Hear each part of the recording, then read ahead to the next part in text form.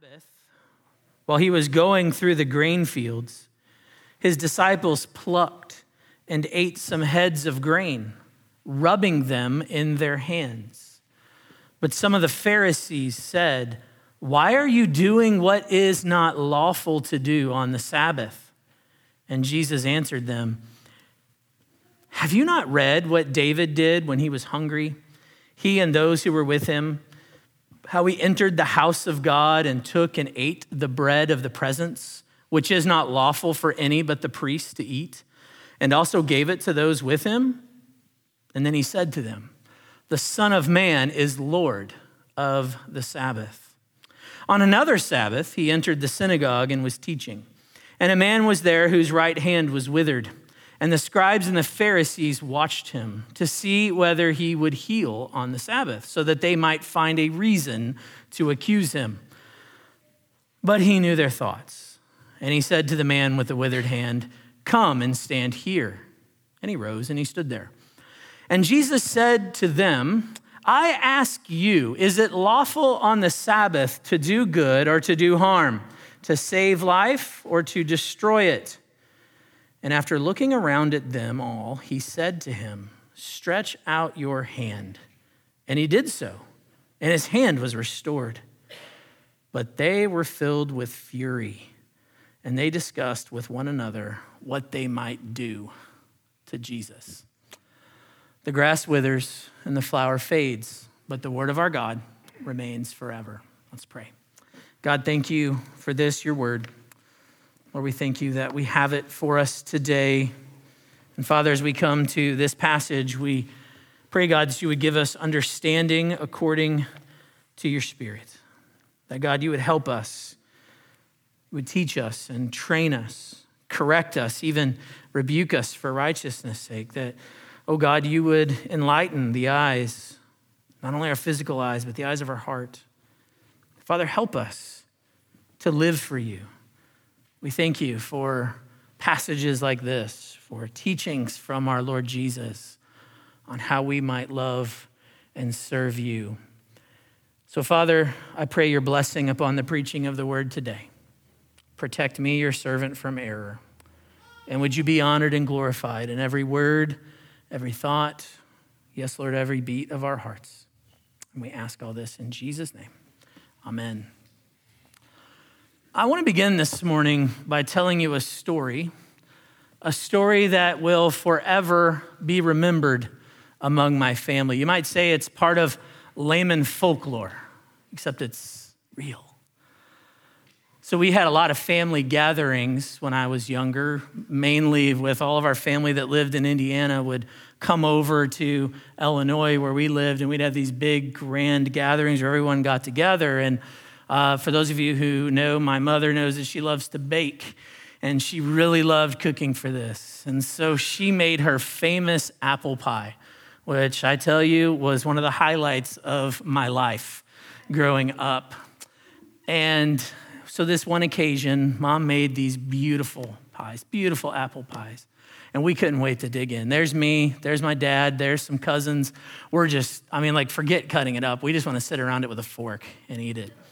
And so Mom, as most mothers do, she looked on with pride, right? Nothing better than seeing her family love the things that she makes. That's how she loved us, by cooking for us. So we began to eat this pie. And almost immediately, everyone knew something was wrong. You ever been in that awkward situation? You're like, I have to spit this out, but I don't want to. Like, I want to say something, but I shouldn't. So it took that one cousin. It wasn't me, okay? It took that one cousin to just spit it out and go, "Aunt Judy, that is terrible. That is the worst pie that you've ever made." So you can imagine what happened next, right? The rest of us put on armor, like hid under the table. Which are, what is going to happen? Mom's thinking, and I spoke up and said, "Mom, it's just a little salty. Just a little salty." And of course, then I was like, "A little?"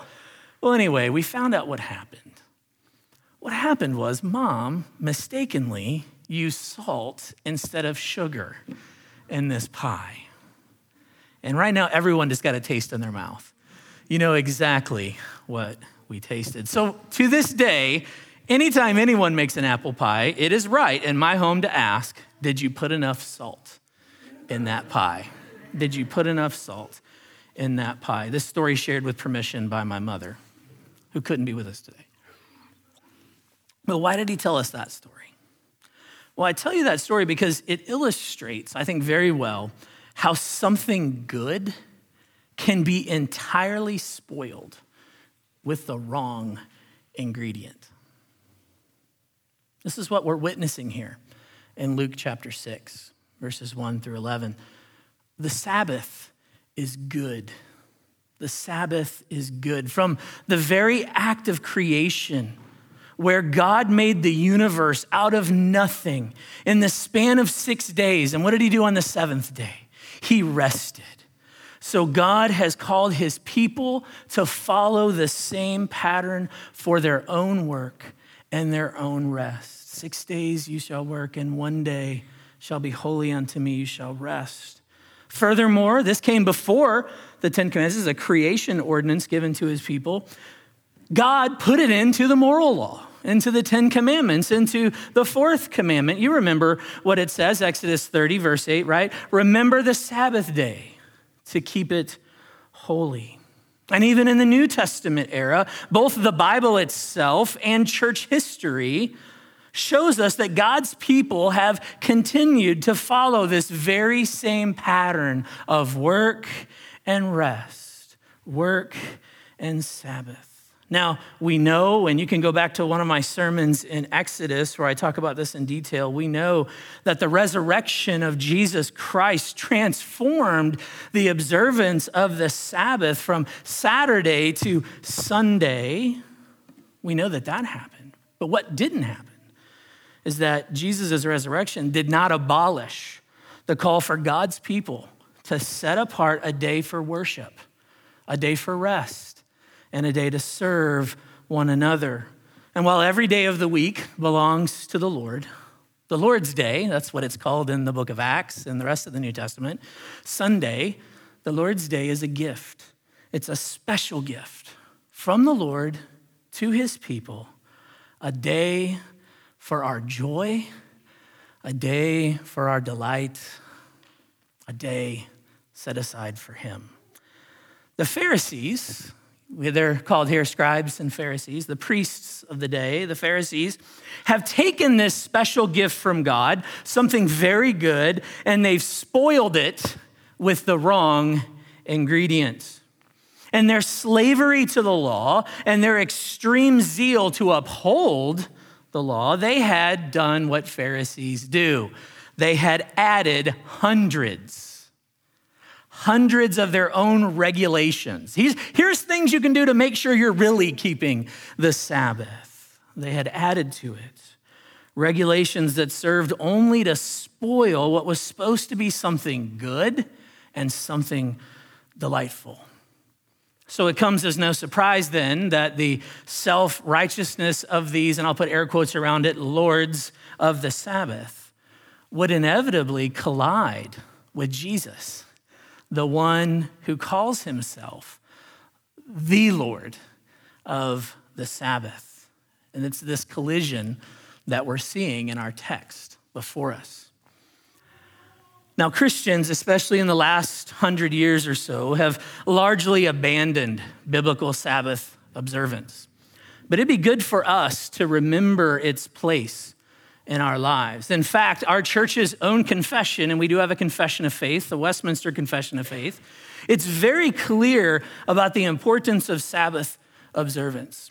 In fact, in chapter 21, it reminds and calls us to set apart the Lord's Day as a day of worship, a day of rest, and a day, I quote, a day of duties of necessity and duties of mercy. The confession reminds us that the Sabbath, the Lord's Day, is given primarily for worship, rest, and duties of necessity and mercy. And why are you telling us that, Pastor Dan? This isn't a class on the confession. Well, no, it's just that often people ask me, where do they get that from? Where did they get that from? Duties of necessity and mercy. Right here. They get it right here in Luke chapter 6. And so these two things are going to form our outline for this morning. So for those of you who like to take notes, in verses 1 through 5, we find the explanation for our first point, what we'll call duties of necessity. Duties of necessity. And in verses 6 through 11, we find the explanation for the second point, duties of mercy. Duties of mercy. So let's look then at the first point, duties of necessity. In verses 1 through 5, we find Jesus with his disciples, and they're passing through grain fields. Verse 1, and this is very Luke-like, right? Verse 1 is very specific about what they're doing, what they've done. Notice what it says. They plucked and they ate some of the heads of grain, rubbing them in their hands. Everybody have a picture of this? If you've ever just picked off some grain, you don't want to just throw it in your mouth, right? You want to pluck the piece of grain, you want to run them in between your fingers to get rid of some of the chaff, and then you can have that piece of grain to put into your mouth. To be clear, though, I want to be clear, cutting through someone's field and plucking a little grain was not against the law. That was something that was provided for in the law. You can go look in Deuteronomy 23. For any of the travelers that are traveling through somebody's field, you could pluck some grain and eat it. What you couldn't do is do a full-scale harvest of your neighbor's grain, right? You couldn't go out there with your sickle and you say, I'm going to take this plot for myself. No. Of course, they left some of the edges for the poor, right? You may know those gleaning laws. But if you were traveling, this is a mercy from God. If you were traveling and you ran out of provisions, you know that I can head through their field and then I can take some of that grain and eat it. Well, again, as long as you didn't steal a big portion of it, then this was fine. So from that sense, as Jesus is being accused of breaking the law, he's not, in this case, going through the field and taking some of the grain, was completely allowed. But it gets clear in verse 2. In fact, verse 2, because we're going to spend a lot of time talking about these Pharisees over the next several months, and I've tried to open it up for you a little bit week after week as we meet them, you learn a lot about them in verse 2. A lot. First, how did they know this was happening? I don't know if you ever ask those questions when you look at the text, but I do. Like, how did they know? Like, I kind of picture them. Are they like hiding behind the rows of grain, right? Like, let's just see where Jesus goes. Let's just, gotcha. Or were they just outright following him around? Like, secondly, right? Are they just outright following him around? Like, I'm just going to stay right on your tail and watch every move you make. I'm going to call you out on anything I see. Well, whichever it is, can you picture an ambush? Can you just picture he's being ambushed? And second thing I want you to see here that we learn about them is they do not mince words. They do not know of whom it is that they are speaking. Why are you breaking the law on the Sabbath? They're accusing Jesus of breaking God's law. You're like, wait, what? What law is Jesus breaking? Well, Jesus was not breaking the law. I'll just say that up front. Jesus and his disciples are not breaking the law, but he was breaking their law. Jesus was breaking their law. You see, with regard to the general prohibition against work and the Sabbath prohibitions in the law did prohibit work on the Sabbath, the Pharisees had added to it. And they wanted to, let's clarify, what does it mean you shall do no work, right? Well, here's 39 types of work that you can't do. That's what they did. They had 39 types of work, including, take note, reaping, threshing, winnowing, and preparing food. Those are the 4. So to them, plucking the grain was the same as reaping. Rubbing the grain in your hands to separate wheat and chaff was the same thing as threshing and winnowing. And because they ate this grain that they picked, what did they do? They prepared it by doing all of that. So thus says the Pharisees, this is what they're saying, with every mouthful of grain, you are breaking the law in 4 different ways. That's what they had added to the law, and that's what they're accusing Jesus and his disciples of doing. There are several ways that Jesus could have defended his disciples. I know there's more, but these are several ways I thought of. I mean, he could have just said, hey guys, lighten up. Even if I were breaking the law, it's just a small violation, no biggie. He could have said that, but he didn't say that. He could have said that what they did was not against God's law at all, but only against their man-made additions to the law. He could have just been that clear, but he didn't say that either. He could have even said, you know what? It doesn't matter what people do on the Sabbath. To each their own. He indeed did not say that. Instead, what Jesus does is he seeks to uphold the Sabbath, because he does uphold the Sabbath, and he sought to free it from the Pharisees' man-made perversions. And how does he do this? He tells a story. He appeals to an example that some of you may or may not be familiar with. It's an example from the life of David, and it's from 1 Samuel 21. So you can make a note, 1 Samuel 21, go back and read that account later today. And when you do, you'll find you have David. God has rejected Saul as king. David's been anointed as king. Saul's still alive. David isn't king yet. So if you know anything about David's early life, you know what he's doing right now. He's on the run. David is fleeing. He is on the run from Saul. And if you've ever had to leave in a hurry and be on the run, you know that you don't always take with you everything you need. And so he hadn't packed provisions for a long time away, right? So David comes to the tabernacle. David comes to the temple's not there yet, right? So it's the tabernacle. He comes to the tabernacle where he encounters Ahimelech, who was the priest. David's hungry.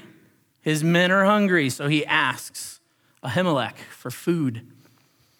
And he's told that, hey, the only food we have available is the food inside, the bread that's on the table of presence. For those of you who are here for our Exodus series, or maybe if you just know that, that's special bread. That's the bread that was made, 12 loaves each week. It was put there on the table before the Lord, and who could eat it? Only the priests. Only the priests, only those who were consecrated and set apart. So technically, for David and his men to eat this bread, it would be a violation of the ceremonial law. That's why Ahimelech at first was like, that's all I have. I can't give you that. But, and this I think is the very thing to which Jesus is pointing the Pharisees and what he's pointing us to, is that Ahimelech, as he considers the total righteousness of God, he recognized that he had a higher duty to meet a basic human need. That is, he had a higher duty to make sure that these men did not starve. He had a higher duty to feed David, the anointed, and to feed his men. So what did he do? He gives them the bread to eat. So what's Jesus' point? And then after this, he says, I'm Lord of the Sabbath, right? Jesus' point then is that if it was proper for David's men to eat the bread of the presence, as holy as it was all the more appropriate for the disciples to pick a little grain on the Sabbath to satisfy their own hunger. Jesus wants the Pharisees to know that their biggest problem is not that they are too strict. I mean, he doesn't even go into, this is your law, whatever. He could have done that, but remember, he didn't. He doesn't want them to know that their biggest problem is that they're too strict. No, the problem is that they had forgotten about the true and the inward purpose of the law that demands love for God and love for our neighbor. That's how the law is summarized. Love God, love your neighbor, and love for neighbor. This is the rebuke that Jesus is giving in this answer.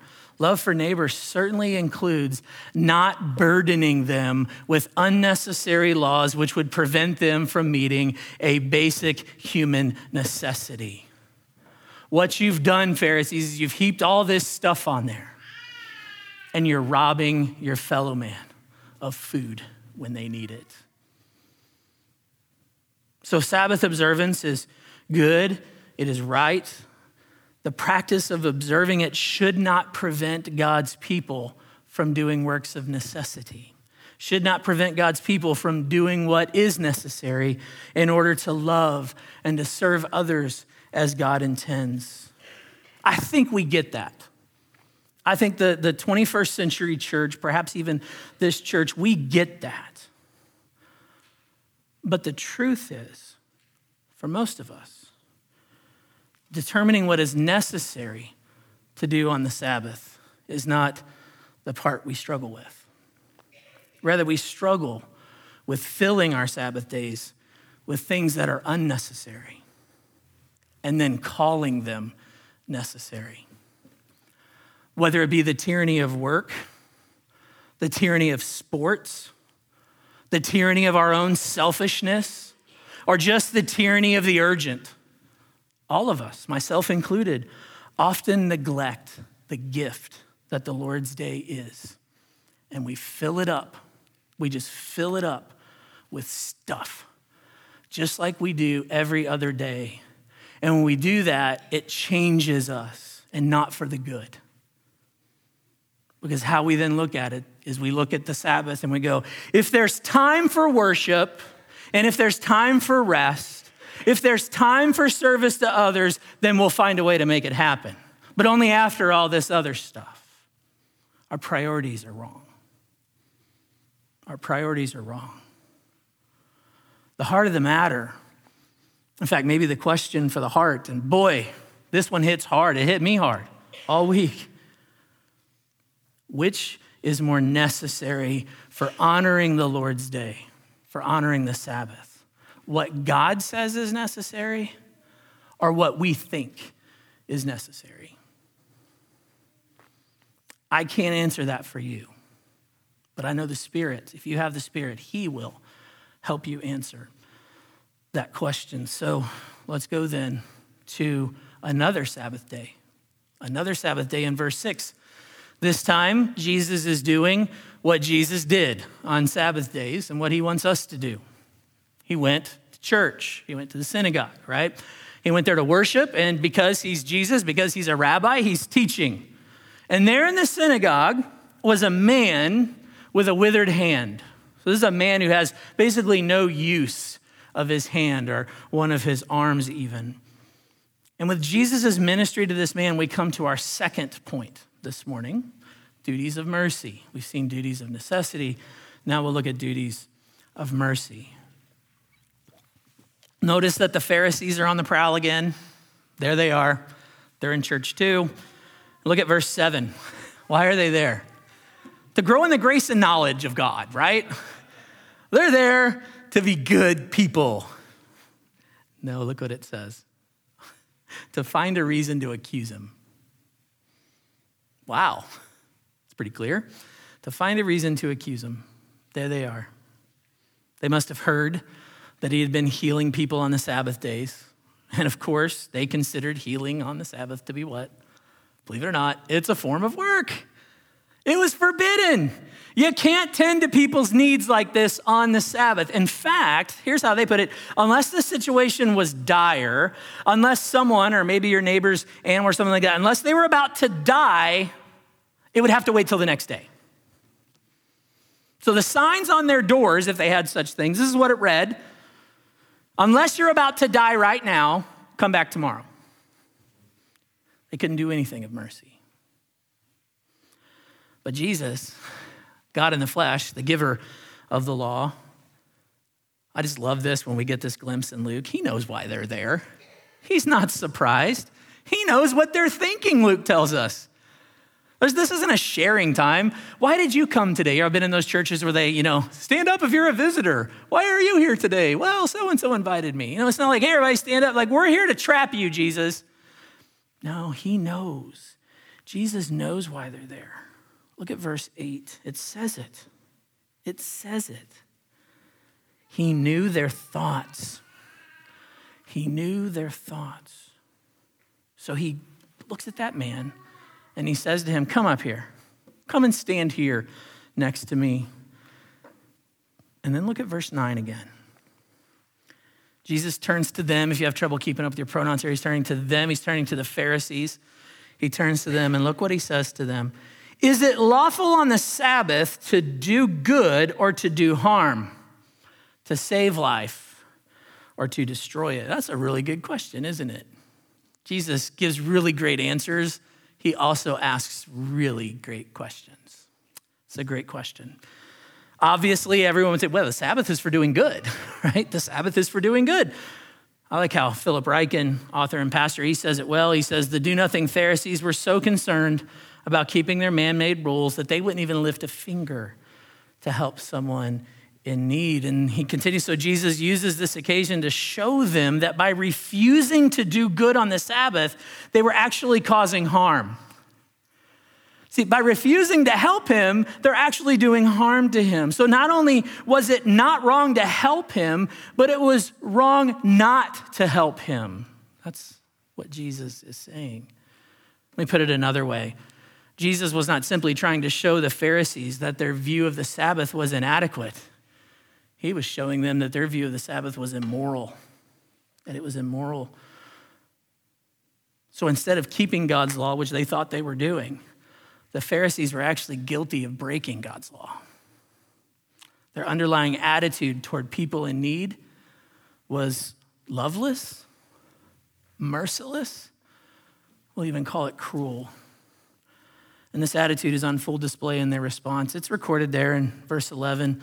Jesus heals the man completely. Look there at verse 11. Look at their response. They were filled with fury, and they discussed with one another what they might do to Jesus.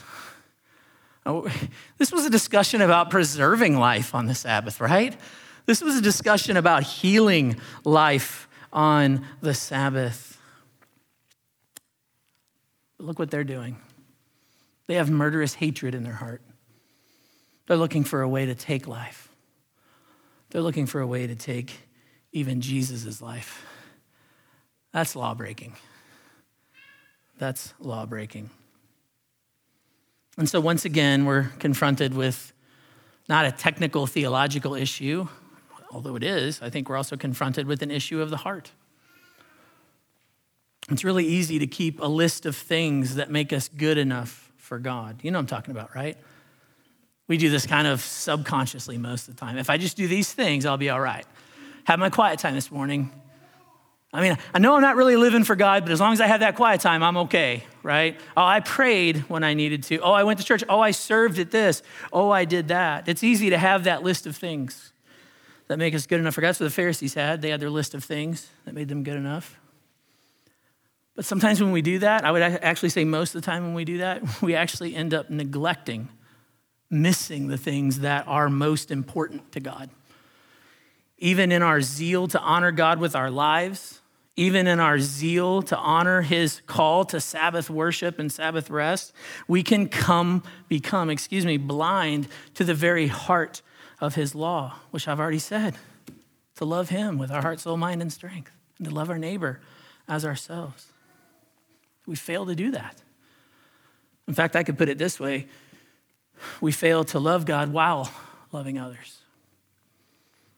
We fail to love God as we ought while failing to love others. If our service to God blinds us to the law of love, if we're just keeping our checklist, yeah, Pastor Danny preaching in the choir today. Here I am, Sabbath rest. On this day, I'm going to give to the Lord. And you're resting in that, you're resting in the wrong place. That's legalism too. That's what Jesus is teaching. That's his point.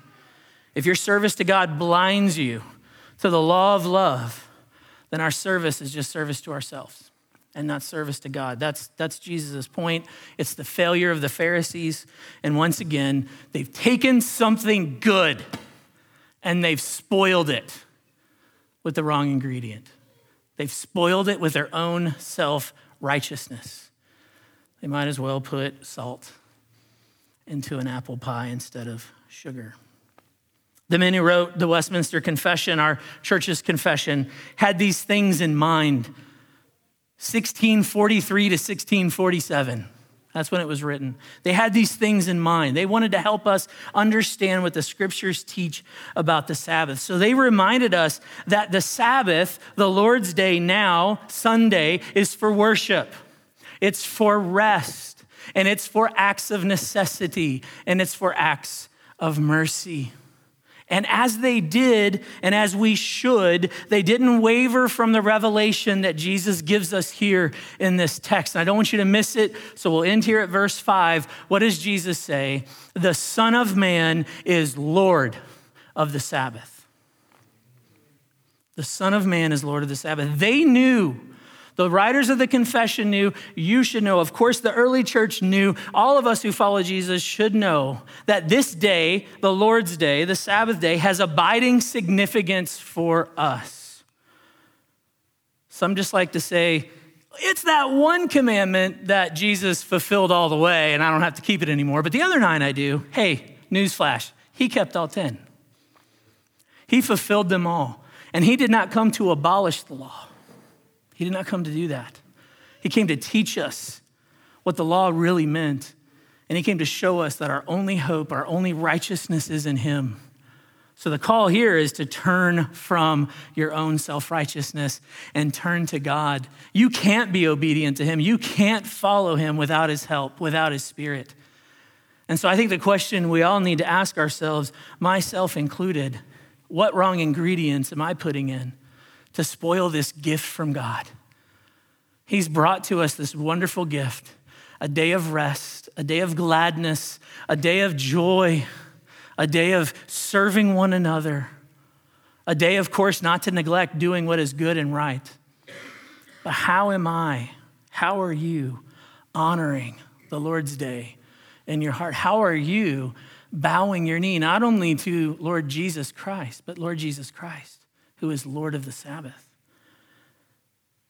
May God himself help us, help me to keep his day, to keep it while loving him and loving others for our good and for his glory. Let all the people say, amen.